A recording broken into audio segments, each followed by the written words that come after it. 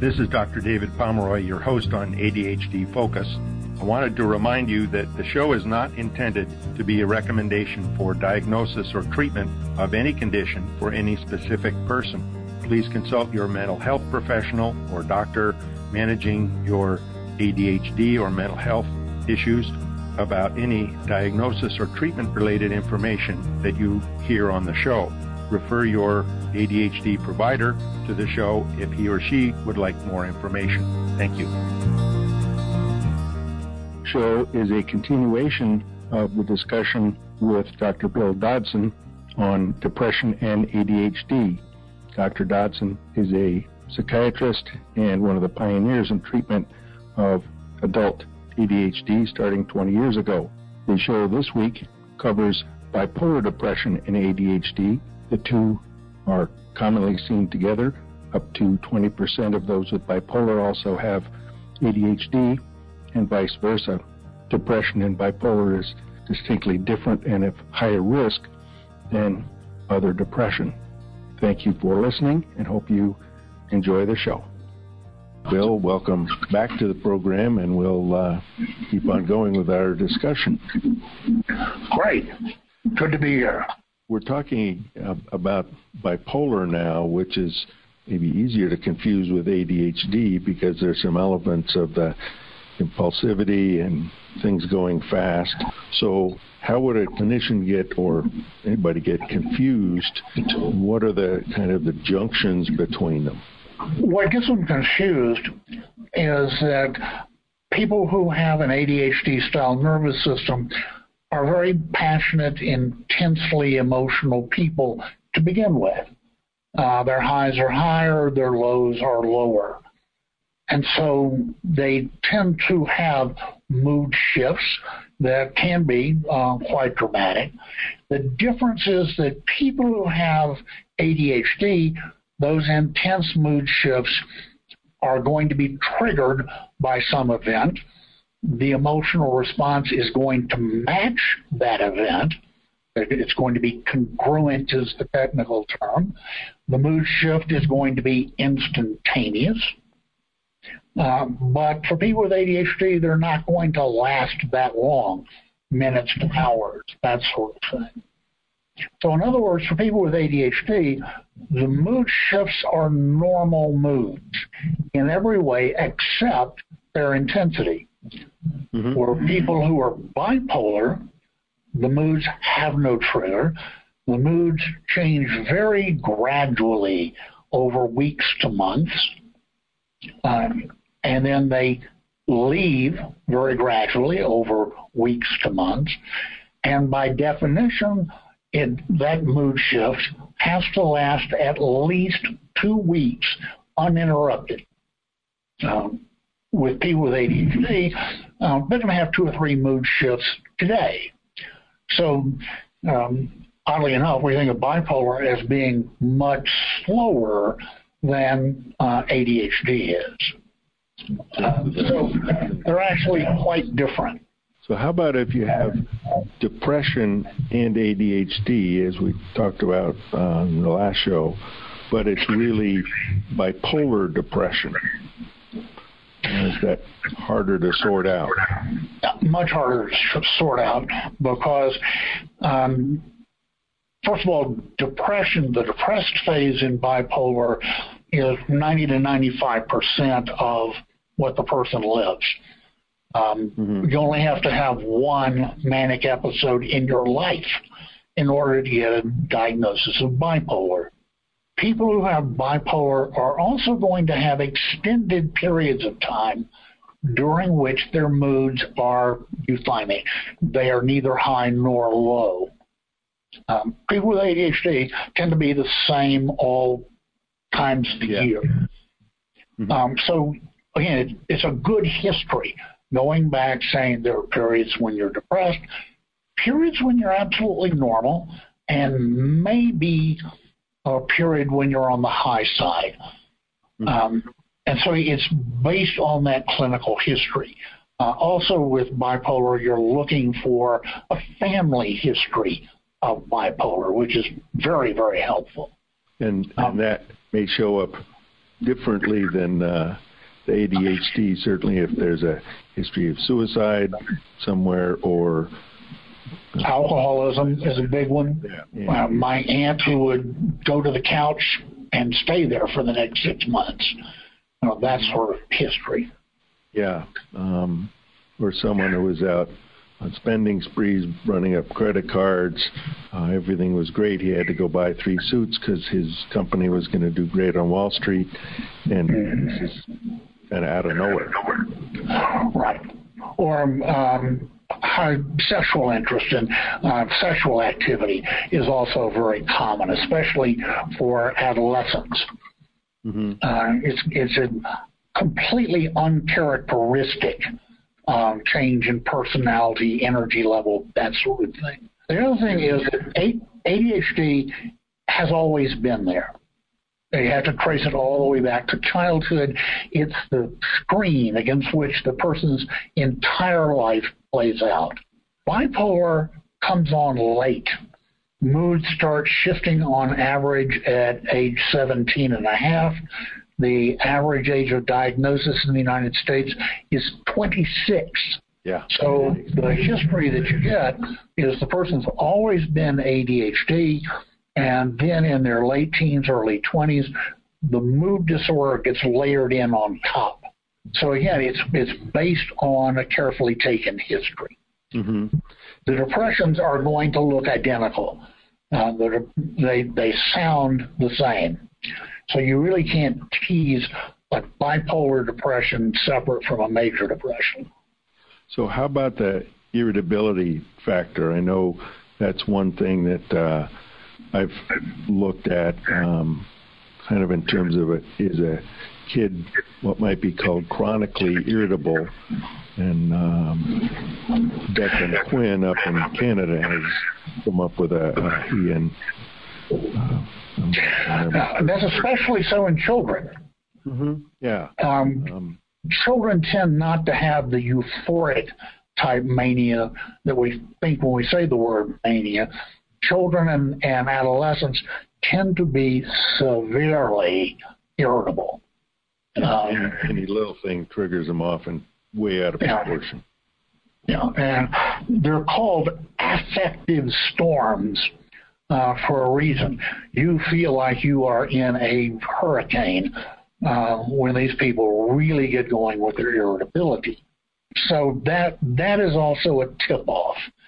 Again, most people think of mania as being euphoric, grandiose, on top of the world, but that's only about 30% of manias.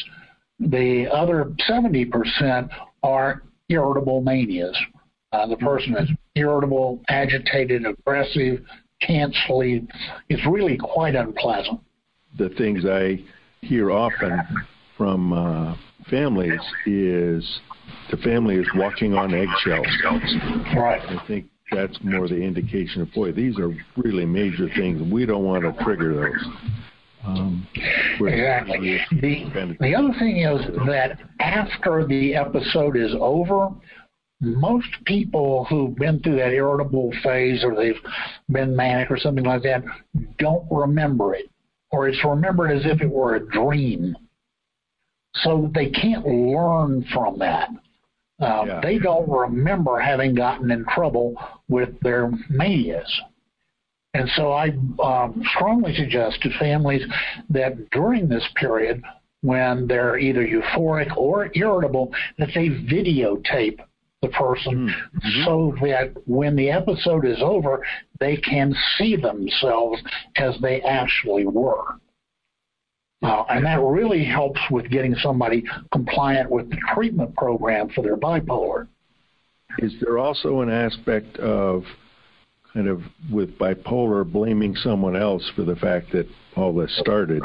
With ADHD, often there's remorse and, boy, I'm sorry, I just kind of got irritated about a little thing, but that's 5 or 10 minutes later. Right. They're going to minimize it. There's nothing wrong with me. That was, it was just a little blip. Don't worry about it. That's especially so if they're in a euphoric mania. They will protect that mania. They like it. They want to keep it. They don't see it as a problem. Yeah, they've got energy. They're getting a lot of things done. Ideas are coming fast and furious, and they don't understand, great, you wrote all this music, but it's really a mush.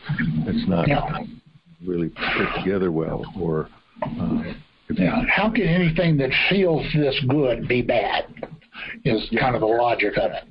Yep, they're feeling great. So that's where it's important to videotape it so that the person can see what they were actually like, because they're not going to believe somebody telling them what they were like. They need to see it. Yep. So then we've got the conclusion maybe that, all right, this person seems to have a bipolar disorder, and whether it's bipolar 1 or 2 or somewhere along the spectrum maybe, and ADHD is present. Which do we treat first? You always have to treat the mood disorder first. And this is a very common problem. The STEP BD program and also the National Comorbidity Survey replication showed that somewhere between 25 and 40% of people who are bipolar also have ADHD. So this is going to come up very, very commonly. You have to stabilize the bipolar first. If you have somebody who has both conditions and you just start them off on a stimulant, their risk of having a manic episode goes up sixfold, 600%, which is a very big jump. Yes. If, on the other hand, the person is taking a mood-stabilizing medication, practically any of them, in fact, and you start them on a stimulant, the frequency and severity of the manias go down 60%. Now, they still can have manias, but not as frequently. So it's something complex going on that in one condition, it can increase the manias by 600%, and in another condition, it can decrease them by 60%. So the two are not mutually exclusive, but you've got to stabilize the mood with a mood stabilizer first. The other aspect of that, even if someone's in the manic phase of bipolar, usually that's followed by a depression, and that kind of the bipolar depression is something that is more often leads to either suicidal thinking or completed suicide. So that's another reason to say, let's get the mood stabilized before we get into this suicidal thinking. Yeah, suicide in people with bipolar is very seasonal. They tend to occur at the end of an episode, usually in the month of May. I find that so interesting that why is it seasonal? And one family said, we have to watch out for this, what turns out to be the affective storm, because, man, they get really bad in May, and they're really bad around October, November. And that's, I guess, more the clue of, and then in the summertime, they're fine. Yeah. It has to do with the length of sunlight, because in the southern hemisphere, it's 6 months out of phase with us. So they start having their manic episodes in May, whereas ours are usually in October-ish, October, November, something like that. And then a lot of times I think if it's an adolescent or a younger child, parents or even clinicians say, oh, okay, he's not so anxious because he's not in school now. So summer seems great. Well, it may not be related. That's part of it maybe, but there's a different thing going on underlying. I think some clinicians figure, well, the patient doesn't like the ADD part. They aren't bothered by the mania. So the clinician may start treating the ADD, which is the wrong steps. I often look at, I'm going to treat the bipolar and mood stabilize, but if either I haven't picked up on the bipolar or it seems like the depression, then I'm going to start with ADD meds because you can usually tell if they're successful or not pretty quickly. Whereas an antidepressant may take 4 to 6 or 8 weeks. Yeah, the depressed mood can be kicked into a mania very quickly by an ADHD stimulant. You really have to get the person back to themselves and keep them on medication before you can try the stimulant. When you do, it works marvelously well, and it's probably one of the more powerful things you can do to stabilize their moods further. Yeah. But the bipolar comes first, if you pick it up, which is the problem. Yeah. And what I've found with bipolar, and this is only a few patients, but they'll continue having the mania because they choose to go off their lithium because they like the mania, or they've had a number of manic episodes. Then they end up in hospital, maybe a psych hospital, and the psychiatrist there says, well, gee, lithium hasn't worked and Abilify hasn't worked, so let's use something that's a newer and more powerful one, and then they get side effects to that. So there's a whole mix of which one's going to work better. And sometimes newer isn't always better.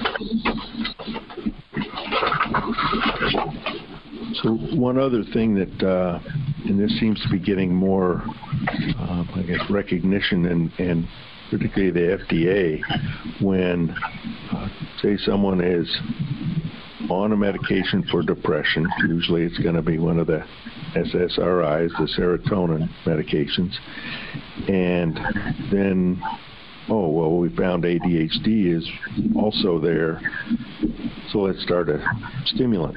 And there's a warning now that, this may trigger something called the serotonin syndrome. There's actually overload of serotonin. What have you found, or what are your thoughts on that? The job of the FDA is to certify that medications are effective and safe. That's it. Once they've done that, they fulfilled their mandate. So they tend to look for problems. Amphetamine in particular has a very strong serotonin component itself. So the fear was that if you added the serotonin effects of amphetamine with the serotonin effects of a SSRI antidepressant, you could get this serotonin syndrome, which is an excess of serotonin. It turns out that there's never been a case of it. It's listed in the pharmaceutical compendiums as theoretical. Now, it's listed as a possibility by the FDA, but in point of fact, it just hasn't happened. And there are millions of people who take SSRIs and amphetamine every day. The, concern, if it were to happen, is serotonin syndrome is a very serious condition. It is not to be taken lightly, but if it does occur with this combination, it's exceedingly rare. Mm-hmm. In all of the scientific literature, there's the report of one possible case, and even then it's not clear that serotonin syndrome was what they were dealing with. Mm-hmm. So it shouldn't be something that scares people off of taking either medication. We're not even sure that this risk exists. So it's not something that I would change what I was doing. It's a theoretical possibility, nothing more. So the serotonin syndrome, at least being described, what are the kinds of things that can trip someone into that if it's not this combination of them? Could they get that, say, if they're taking 20 milligrams of Lexapro and, gee, your depression isn't getting better, we're going to go up to 40. Would it be the kind of thing that would trigger it? It can. The type of thing that usually triggers it is multiple medications from different classes that are strongly serotonergic. So say a person who's taking 20 milligrams of Lexapro who starts taking tramadol for pain. Mm-hmm. And then another SSRI, strongly serotonergic medication, say dextromethorphan, which is the most common cough medicine over the counter. And so it's when, unbeknownst to anybody, they're putting one strongly serotonergic medication on top of the next. Mm-hmm. And that's what usually triggers a serotonin syndrome, which is a person gets stiff, their muscles get stiff, their blood pressure goes all over the place, their body temperature goes very high, 103, 104. It's a very striking syndrome. Yeah, and very uncomfortable. So someone is going to go to the emergency room because this comes on all of a sudden. And there are medications that can be given in the emergency room, which will turn it around in a matter of minutes. So, but you have to go to the emergency room. Kind of shifting back to the bipolar again, in terms of stabilizing that mood, would one just stay on the same mood stabilizer and emphasize to the person with the bipolar, you've got to stay on this one, don't drop it off just because you're feeling good, or, okay, now it's the summer, I shouldn't need it. Is this something that's a long-term, yes, you really do need to take it all the time? Yes. I emphasize prevention. We are moderately good at bringing manias down. We are pretty poor at bringing bipolar depressions up. Once we get them up, we can stabilize them with lithium or something like that, but we don't have good anti-bipolar depression medications. We've got a grand total of one, Latuda. So once somebody does have their mood normal and stable, I emphasize to them that's what we have to continue to do. We need to continue to take the medication so that you don't have another episode, because bipolar is a kindling illness. Each time you have an episode, it does damage. Yeah. In fact, when you do brain scans, each episode decreases the volume of the brain set. And so as you have more and more episodes, the episodes get longer, deeper, closer together. It just gets much, much worse. And so the only thing we can do is to keep that from happening by preventing mood cycles. So it is when the person is feeling good that they actually need the medication the most to keep them from going into a mood episode. I'm thinking of one particular patient of mine who's I think an extreme example of both the bipolar. One goes into mania. He can recognize that he's going into it.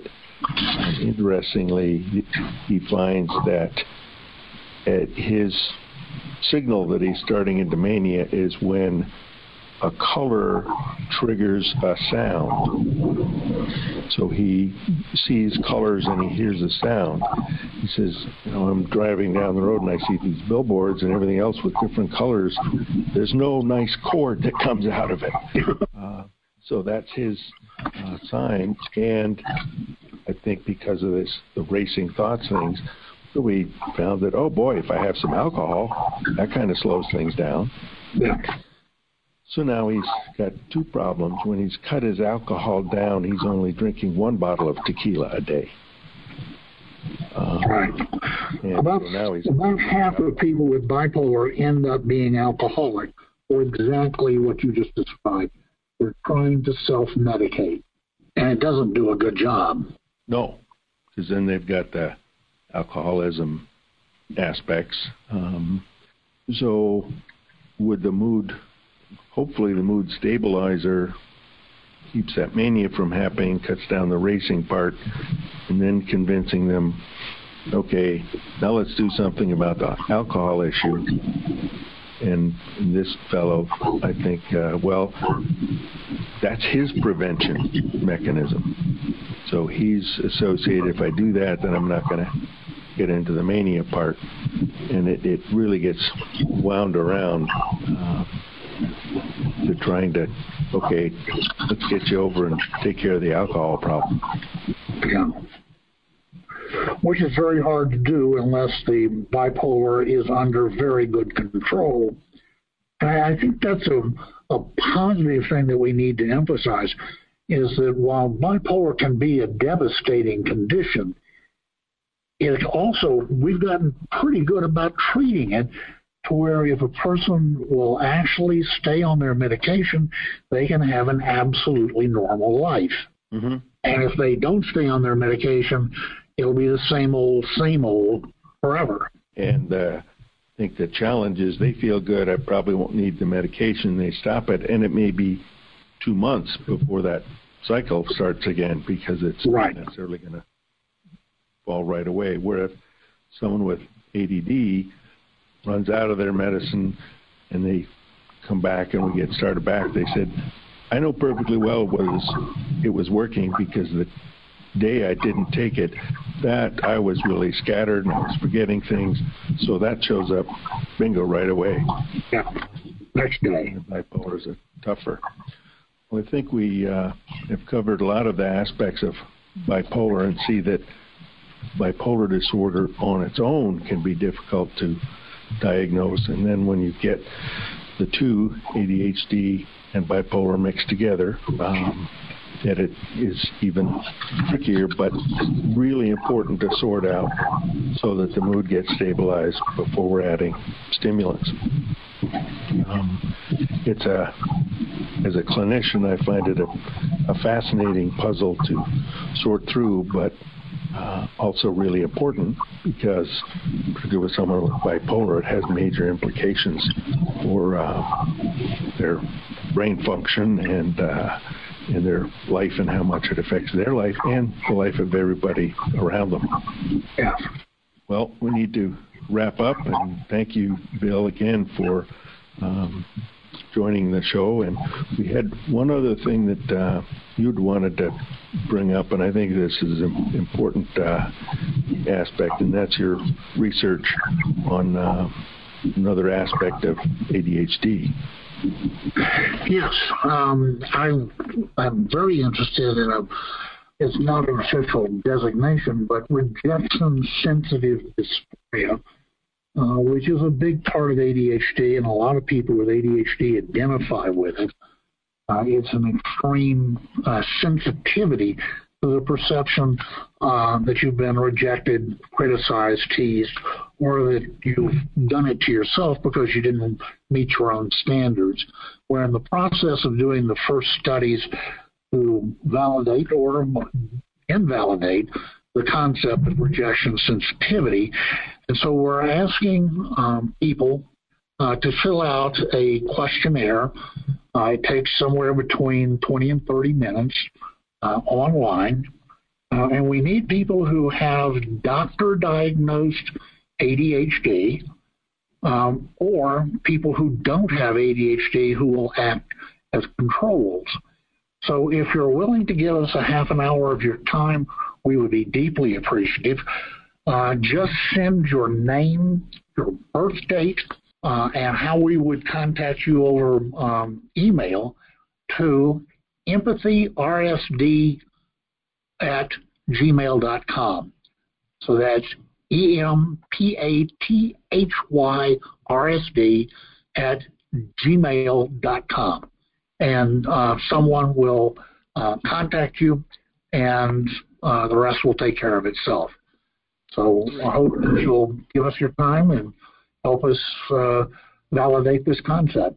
Great. Thank you, Bill. I think that is a very important aspect to define.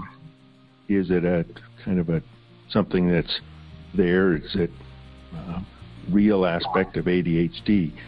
So I hope anybody listening, whether you think you have ADHD or you're listening because your child might or a spouse, that if you don't have ADHD, you can still help the cause. So that's empathyrsd@gmail.com. So this is Dr. David Pomeroy thanking you for listening, and we'll hope to be giving you some more shows in the future. I'm sure we will. And thank you for listening.